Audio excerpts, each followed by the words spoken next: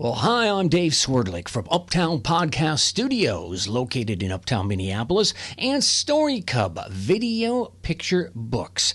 If you'd like to learn more, you can head on over to uptownpodcast.com and or storycub.com. But more importantly, I do like to say this, and I speak the truth. I am a proud member of EdNorth, an EdTech meetup group located in the cities of Minneapolis and St. Paul in Minnesota. We used to have these awesome in-person meetups that seriously, truly amazing, and now we brought it online, and it's still just fine. So go to ednorth.org and check it out and see upcoming events and other things that are going on with this organization. Again, ednorth.org.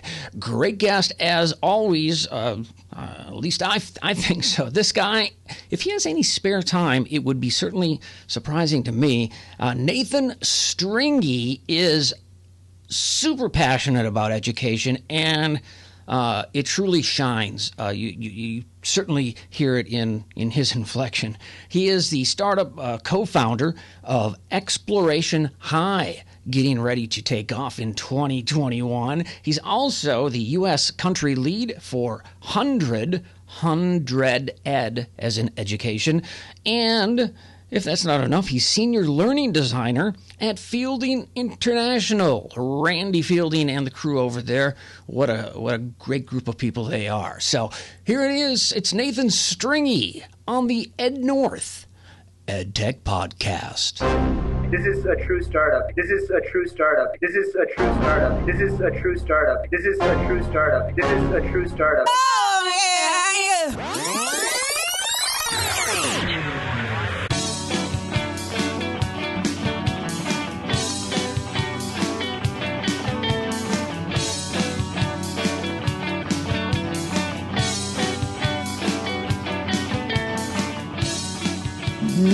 Nathan Strenge is joining us on the EdNorth EdTech podcast. How you doing, Nathan? Doing well, Dave. How are you? I'm doing great. I actually saw you. I don't know if we spoke that night, but there was a presentation at your space where you currently, one of the many things that you do, where you currently work at. Tell us a little bit about growing up in Minnesota. Where'd you go to high school, college? Yeah. I grew up in central Minnesota, graduated from Stars Hill High School in 2005, and after that went to Augustana University in Sioux Falls, South Dakota, before coming to the Twin Cities, getting my first job at Lakeville South High School in the winter of 2010. And how old were you at the time? At the time, I was 22 years old. I started teaching AP statistics and advanced algebra and pre-calculus at Lakeville South High School, and taught for 10 years. And here I am in the world of school design, working with Field International and a new school startup in Northeast Minneapolis as well. I was just thinking, you set off on a career path pretty quick, and being a 22-year-old teaching in a high school, did a lot of people think you were a student? Yeah, and I have a sort of a youngish look, a boyish look. So there were many times in my first few weeks at Lakeville South where I'd get stopped in the teacher's lounge and say students aren't able to be in here. But I was always wearing my teacher's badge, so I was very quick to point it out. But I think they thought it was a forgery and I was just some new kid from Norway or something like that. But it was a tough go in those early years. But you also have to take command of the classroom too, right? I never had an issue with classroom management. My philosophy in education has been and always is about relationships. If you really start by meeting kids where they're at, getting to know them, showing that you care, really being empathetic and loving, all the classroom management issues go away. And I've done that at suburban schools, inner city schools, all sorts of different environments. That if you really do start by showing that you care and that you build relationships first, that is how you create learning that's meaningful. And from there, you can just do all sorts of amazing things, which I'm sure we're going to talk about today. You went on to teach further. Yeah, I taught at St. Paul Conservatory for Performing Arts in St. Paul for 3 years. And then I taught at the International School in Minnesota for 5 years. And I kind of, throughout my teaching career, I always sensed something was amiss in the way that we kind of compartmentalize our schools. And there's a different sort of vision that we have for learning and learners. We talk about having kids and very aspirational goals where kids are kind of, curious and lifelong learners and creative thinkers and problem solvers. They really get to experience deep learning. And yet, when you actually go and walk in schools and you see what's going on, what you see is something that was designed for a completely different era of learning, a completely different era of living and working, something that came out of the first industrial revolution, when here we are in 2020 living in the fourth industrial revolution. And so you have this huge sort of misalignment between what schools say they're trying to do and the way that they're set up to teach and learn.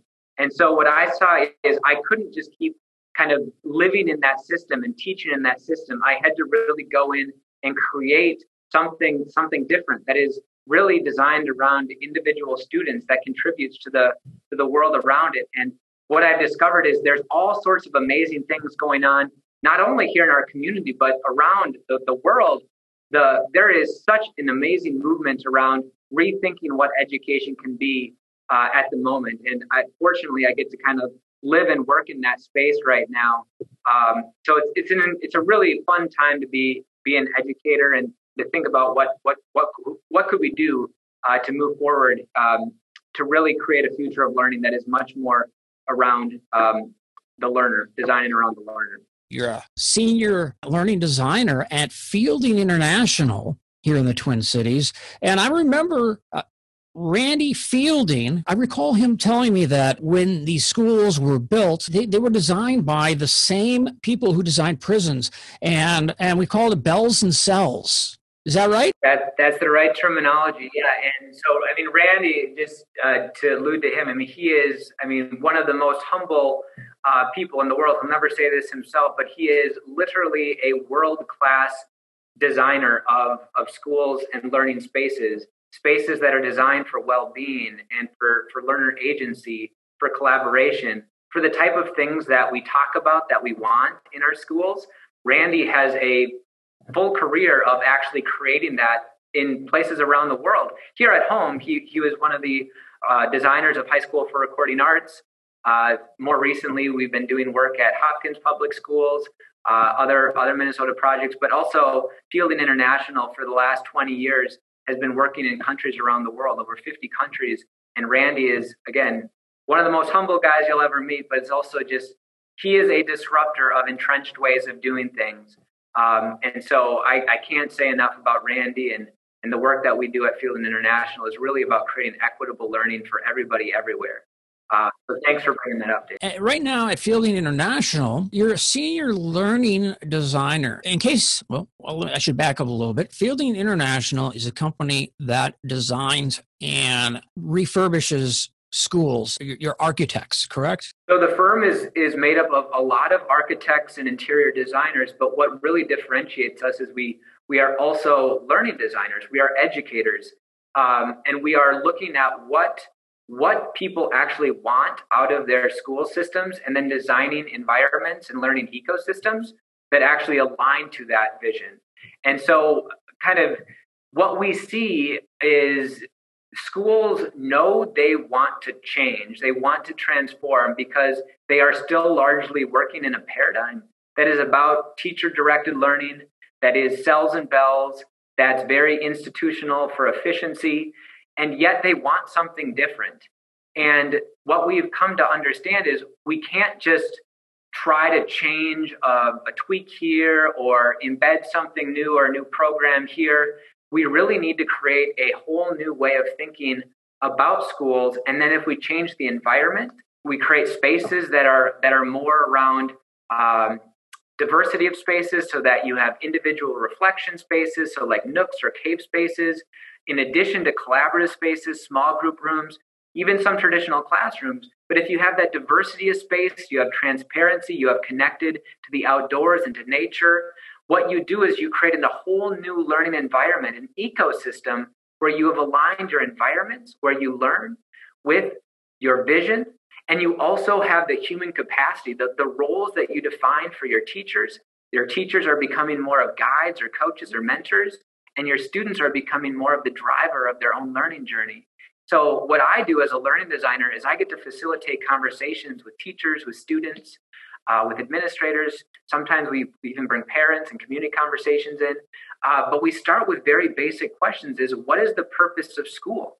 And usually what people realize is what they're doing right now is completely misaligned with what they want out of their schools. And so you create that demand that drives the change, the transformation.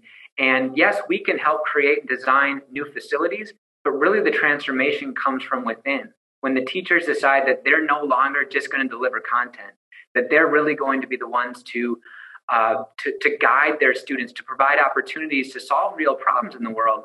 And that's where the change happens. We can help, we can guide, but ultimately the change happens from within. Yeah, and that's exactly where I was going to go, because your title of senior learning designer, you're not an architect. However, you have a ton of experience, and I'm guessing that you talk to schools, then you talk to more schools and more, and you find out some things that really work that you could almost implement anywhere. You're there to, like Fielding International, you're architects, but you're more than architects. You're a big part of the design.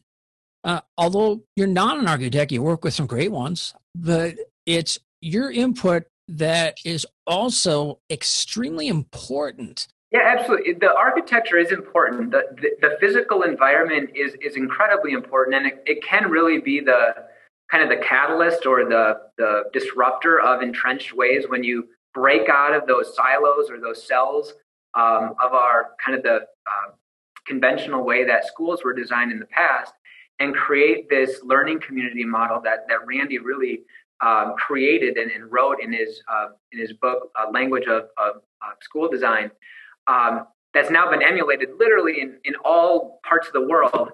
But the idea is that the learning communities are based on relationships. They're based on designing for well-being. It allows for both collaborative work, but also reflective work. It's completely breaking down the paradigm of the way that schools were designed for most parts of the 20th century. And so that's what I get to do, the kind of the guidance from a educational perspective is, how do we now align the vision for our learning and the curriculum that we're using and the roles that we're defining for our teachers and our students and our parents and our community. How do we align that with the physical space? Because all of those have to work as interdependent parts. And if they do, they can strengthen and support one another.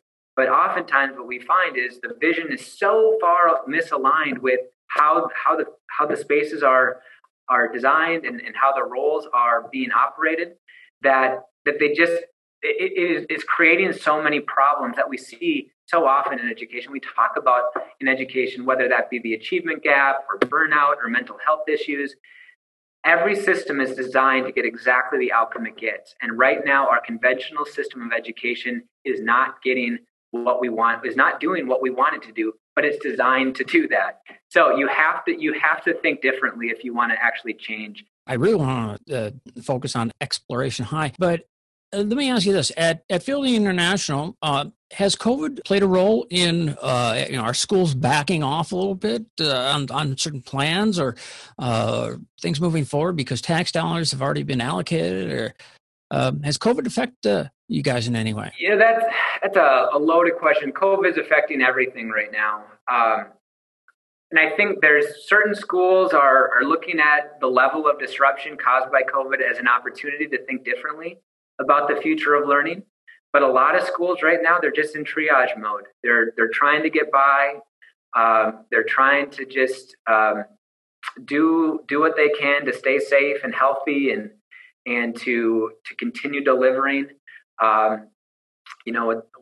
quality education. But I think what has affected us is that so many of the things that we want to do around kind of creating spaces has been sort of put on a back burner, which is understandable. Sure.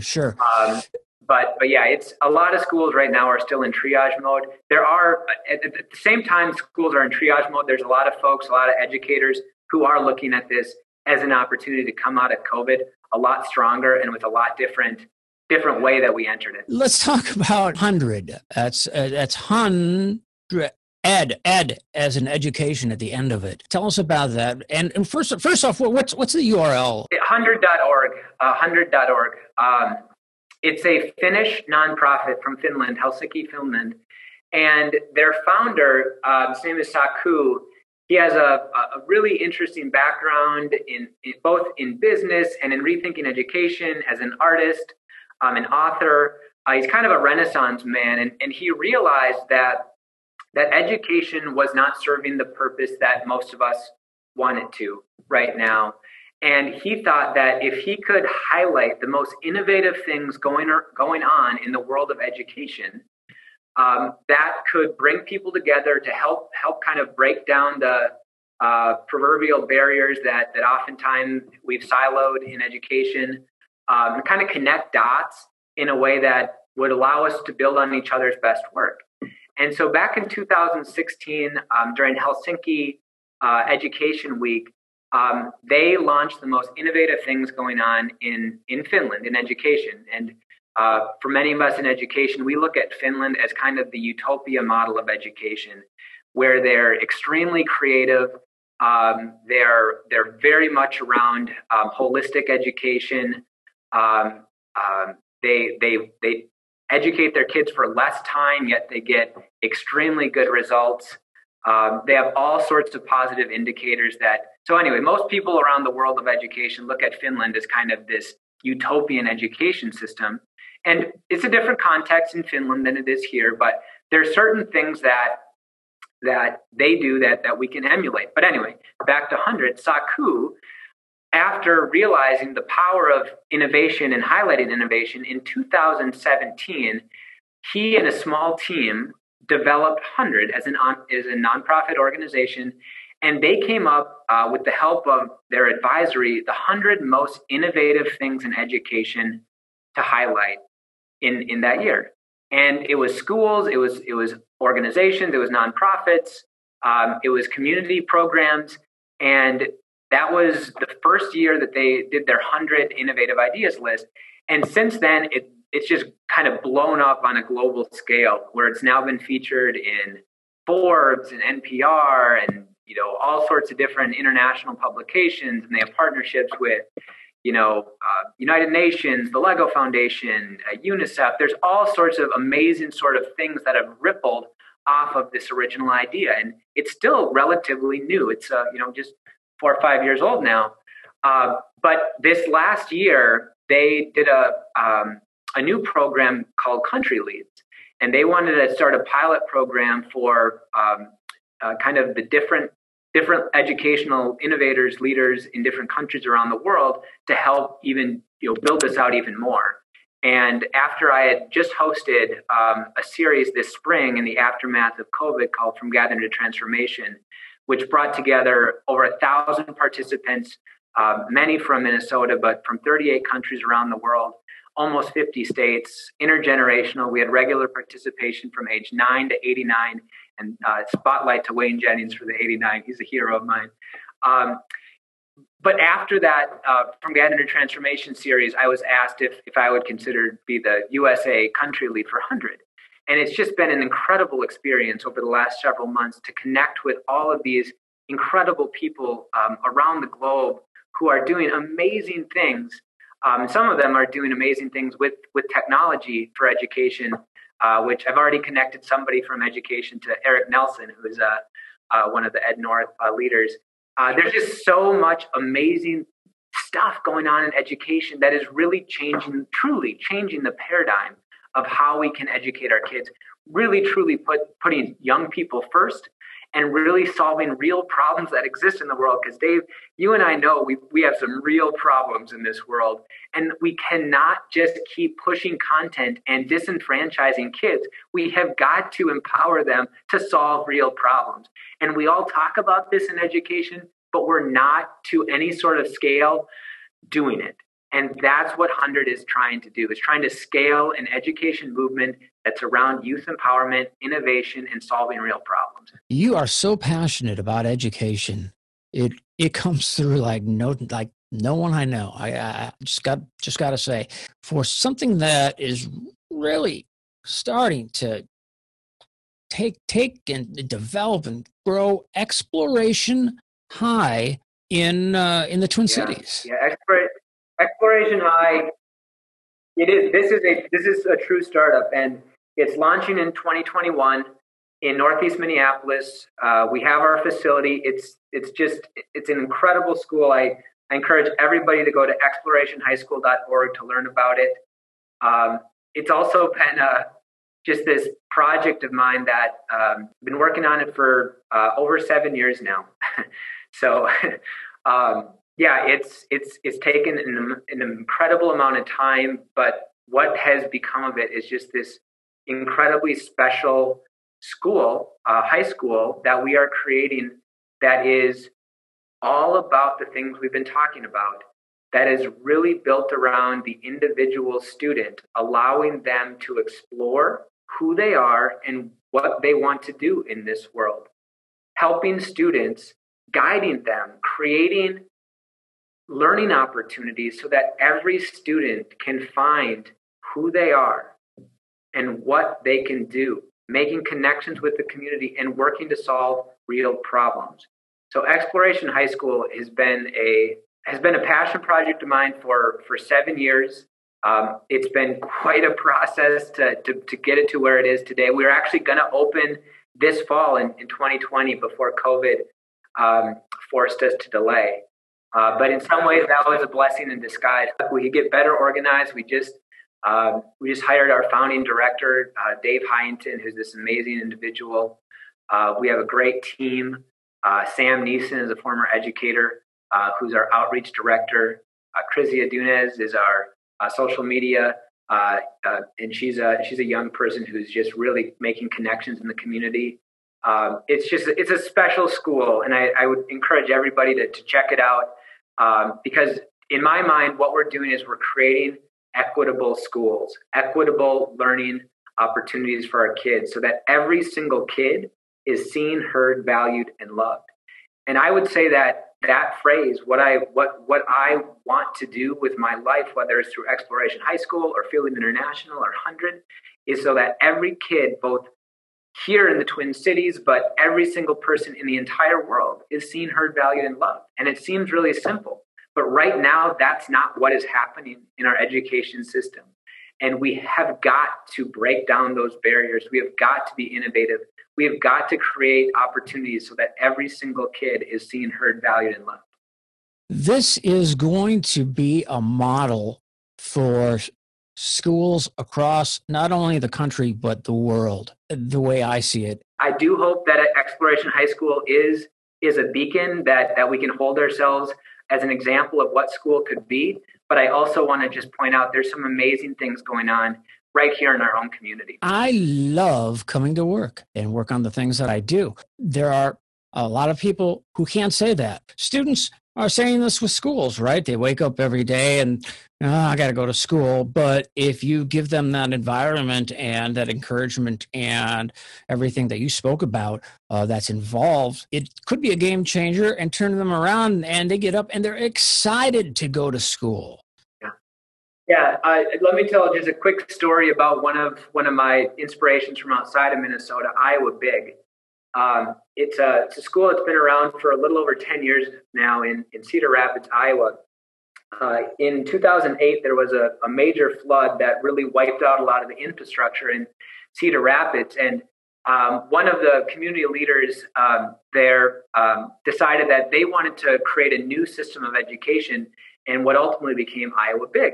But what they did is they highlighted a group of 60 community people so that everybody in Cedar Rapids could identify with at least one of the 60 people. And what they had them do to create demand for this new way of thinking about education, it was so simple. They called it the Billy Madison Project. They had these 60 people go into conventional high school for half a day Half a day. It's all it took for them to see how ridiculously antiquated high school was.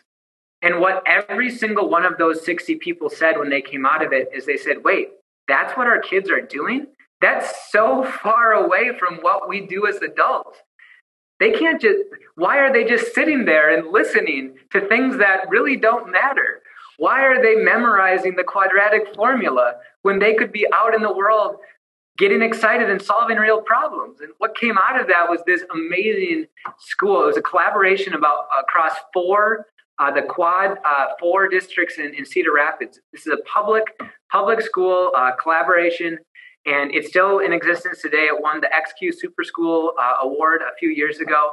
I had a chance to go down there with Sam Neeson last year to see what's going on, and it's so powerful when you see kids who understand exactly what their purpose is and are working on projects that they care about. You can't tell me that they're not learning to read and write and analyze data and understand numbers when they're working on things that they care about. You just can't. So it's not that there isn't content. There's absolutely content, but it's that you have to get kids excited and then the content comes. Whereas we've designed most of our conventional education systems to start with the content and hope kids get excited about it later. Nathan, we have to wrap this up real quick here, but if you were to think about this, what is the best, not necessarily the biggest, but the best piece of technology that's being used in schools today? Let me tell you one that came out of COVID that is just so simple, called Link Online Learners.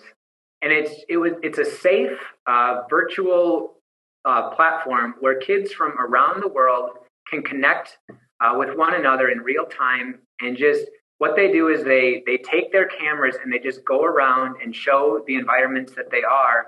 And they just have very casual conversations around how they live. What does a living room look like? What sort of foods do you eat? And so simple, but if you allowed for that sort of connection to happen organically, what you're going to get is that's a way that you could learn language. That's a way that you could learn history and cultures. So that's just one that came to the top of my mind. A different form of technology. There's a great machine that an educator in the Bronx came up with called the Green Bronx Machine. And it grows food, and it does it. I don't know all of the technology, but it's this very innovative way to grow food using this machine. And he's now the guy who created Stephen Ritz is now a kind of like a best-selling author and entrepreneur. But it's that technology it allows for kids to understand how they can grow food and learn the mechanics of the machine at the same time. There's just all sorts of these amazing things going on in technology that we can utilize in the classroom. And it doesn't mean that kids are sitting in front of the screen all day. Screens and connecting with one another from around the world, like Link Online Learners, is a way to learn, but it's not the only way to learn. I think there's ways for technology to add authenticity to learning, to upskill in things that are going to matter in the future. I see the future of virtual reality for exploration and understanding different historical and geographical learning is powerful. I know there's an unbelievable virtual experience to go through Anne Frank's home in virtual reality and to go through that on your own. And it's a guided tour. There's another one of Machu Picchu. There's just so many potential deep learning experiences if we leverage things like virtual reality well. And I think that's going to be more embedded in the future of learning. But there's also going to be more things that are not technology based, more being out in the community, working on real things. So I think technology plays a big role in the future of school and learning. But I think it's just part of a different paradigm, a different learning ecosystem that people are going to be part of. Thank you so much, Nathan Strenge. The little kid, I'm kidding, the kid who grew up in Sartell and is now changing the world of education that we live in. Startup coordinator, program director of Exploration High School, USA country lead for 100, and senior learning designer at Fielding International. I'm guessing you don't have much spare time. But nonetheless, we appreciate you taking the time to be on the EdNorth EdTech podcast. Thank you, Dave. Enjoyed being here.